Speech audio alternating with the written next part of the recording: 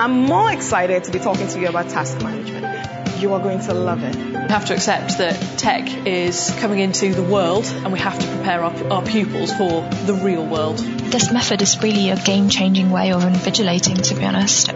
Welcome to the Surpass Community Podcast. Hello and welcome. I hope you're all doing well. Apologies if there's occasional noise in the background. Someone started chopping a tree down outside my house, which is all very nice. So first of all, we're going to talk about the latest spring release, which is coming to Surpass. There's lots of lovely features in this, 16 new features, and there's a webinar this week with Holly and Tom taking people through those. I'm going to focus on a few of these over the next coming weeks, but the first one I'm going to just focus on is the idea of viewing source material alongside your item as you're authoring. Now, this is quite an important process because if you've got a huge piece of documentation, PDF or something like that you want to have as you author your items and see that, so you can make sure that your item matches up with what it is you're asking them to look at in the document, then that's quite an important, useful tool. So here's here's Holly talking about that particular feature.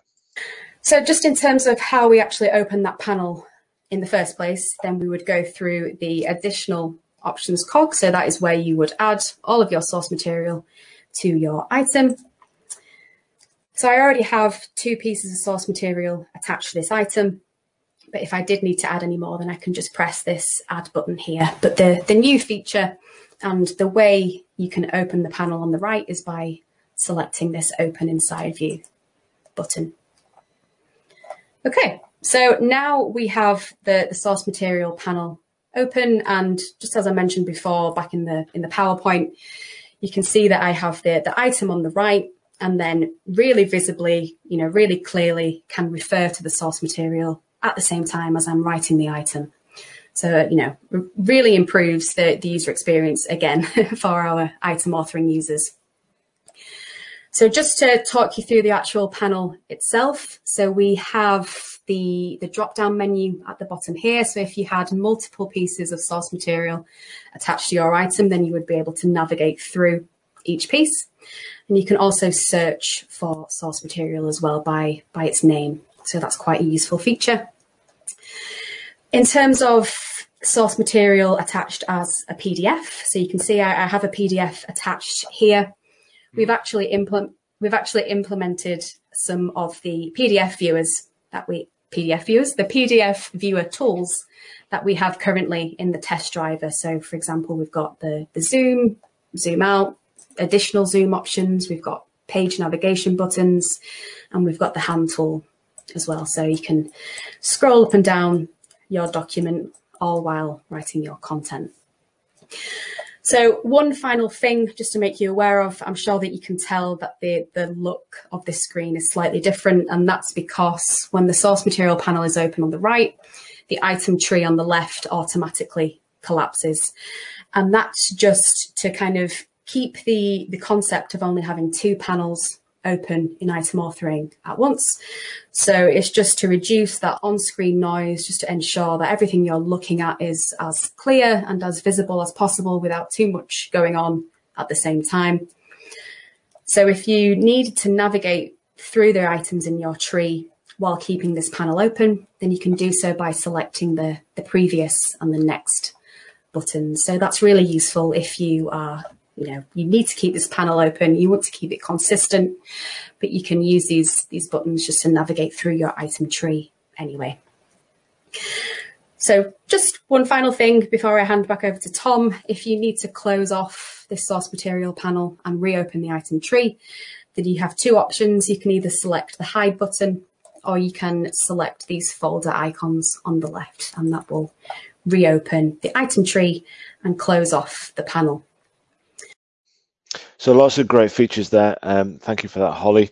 If you want to watch that webinar again, then go to surpass.com/webinars, where you can find that and plenty of other amazing webinars that the team have put together. So thank you for them for that. Okay, so next week, there's a big conference going on, a big event, the Westminster Education Forum, and this is looking at the England's examination system. So obviously, I know that's a little bit UK or English focused, but the Surpass community is much wider than that. But it's kind of one of the kind of pivotal areas that we look at, and we do recommend that lots of people kind of join that and listen to what's been said about the English examination system and how that translates across the globe, really. We do have a free ticket for this, so if you do want to attend this, I only have one, but if you want to drop a message on the LinkedIn and comment saying, can I have a free ticket, please, then I'll go with the first person that submitted that. So please do let us know. Speaking as part of that event, Simon Trevors from our team, our Chief Strategy Officer, is going to be talking about formative and continuous assessment. And I caught up with Simon for recording a podcast earlier this week, just to kind of listen to what his views are on this, and that podcast will be available later. But here's Simon with just a small snippet on this. And then the challenge is, how do you ensure the kind of equivalence between the different types of assessment? And I think that's something that we've seen in other industries happen a lot over the last few years. So in the work that we in the Surpass team have done with vocational and functional skills providers, for example, and with certification bodies, so working with lots of different accountancy qualifications providers.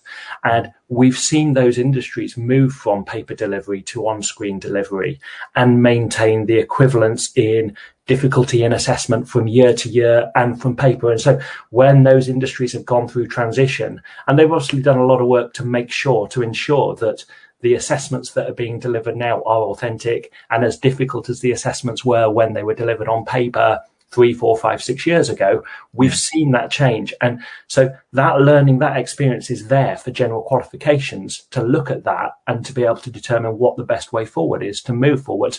But maintaining that accessibility for all students, as you point out, there will be some students who, because of the digital divide, maybe they don't have computers or they don't have capability to use a computer for accessibility reasons, for example. But determining an assessment model that can manage across all of those different delivery mechanisms, that's absolutely doable using the right technologies in the right way.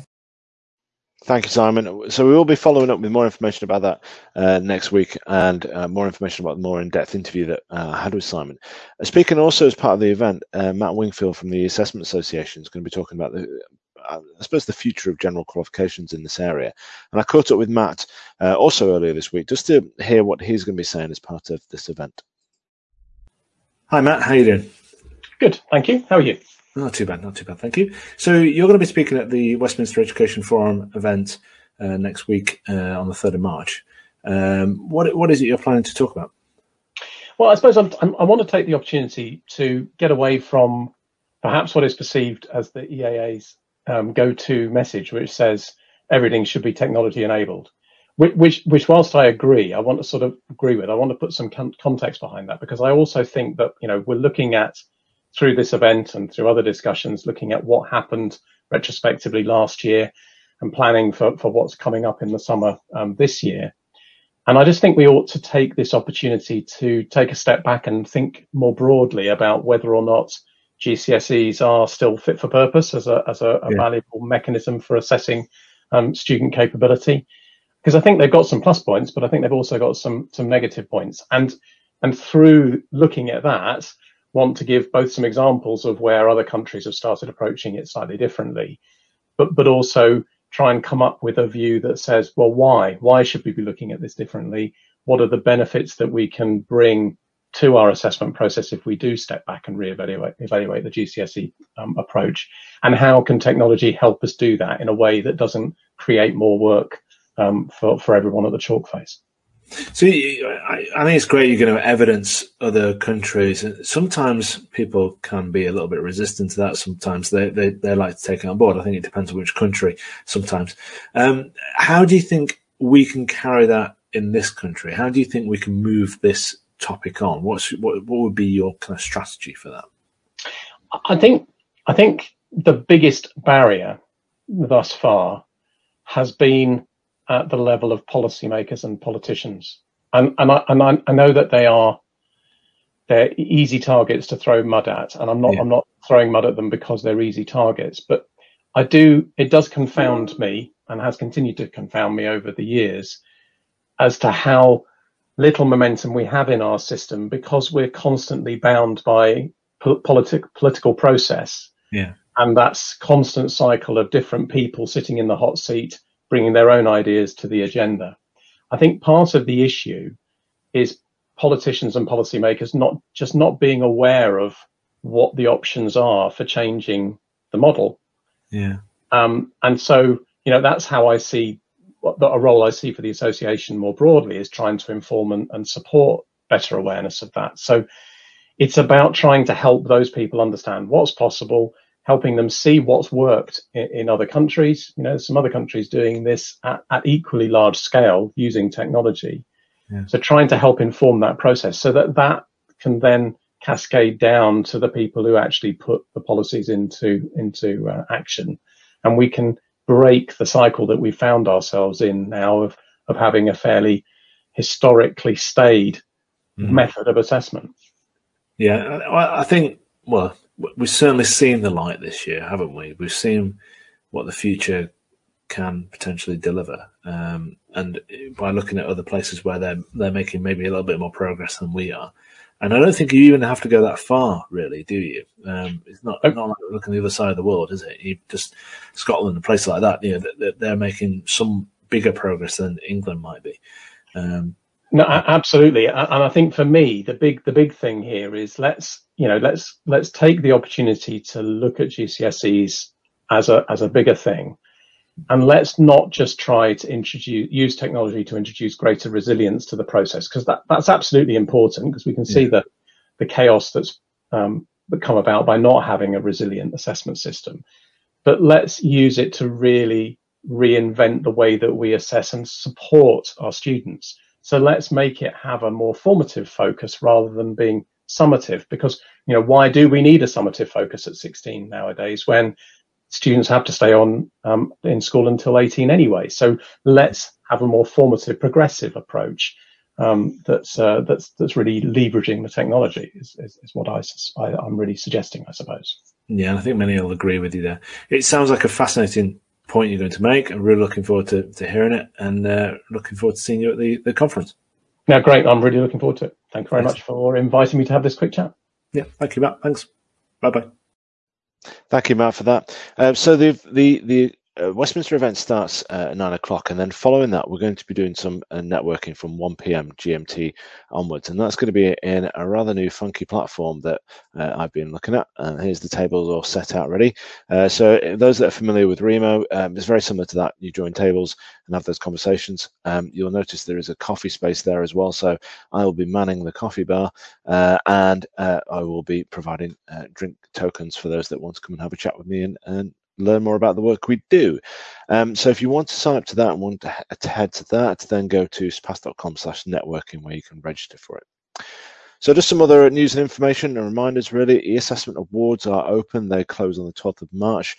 So you haven't already got your submission ready. I think there's 8 categories that you can submit for, transformational, summative, formative, research as well. So please do have a look out for those.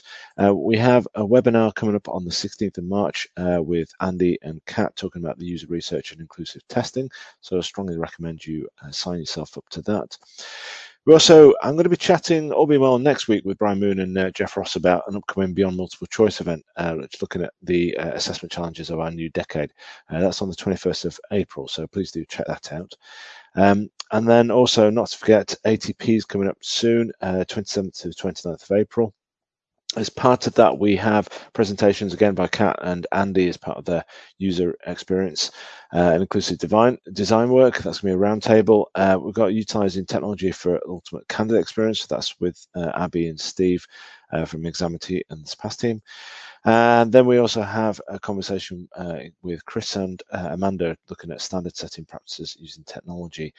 So please do check that out. I'm also hoping to catch up with Ada from the ATP chair for the Innovations in Testing Conference 2021 as well next week. Okay, so just looking at some other community news and activities. Let's just have a look at the board here. Welcome. I suppose the Skills and Education Group have welcomed BIIAB to their group. So that's from fantastic work Paul Eels and the team do as part of the Skills and Education Group. And it's nice to see that they're getting stronger and stronger with coming together as part of collaboration there. So some really good work. AQA have been donating laptops to help out and support students in the local area, which is excellent work for them and others. And kind of, I suppose, linked to this, and I suppose on a little bit of a theme today, we're talking about the kind of secondary education position, really. But there's been some conversations about the decision by the English government to decide grades by teachers, and this is obviously what they did last year as well. And it's, I suppose, views are people's own.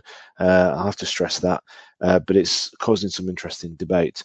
And then finally, I just want to draw attention to Harry Petrinas, who was a keynote at 2020's past conference from the World Bank. He's been reporting on some of the issues around school closures and how it threatens women's economic future. So not all rosy, but hopefully something to think about and something we can all work together for. Thank you very much for your time. I hope you all stay safe and well, and I will see you all. I keep losing this advert. I'll see you all soon. I'll see you all next week. Thank you. Bye. We hope you enjoyed listening to today's podcast.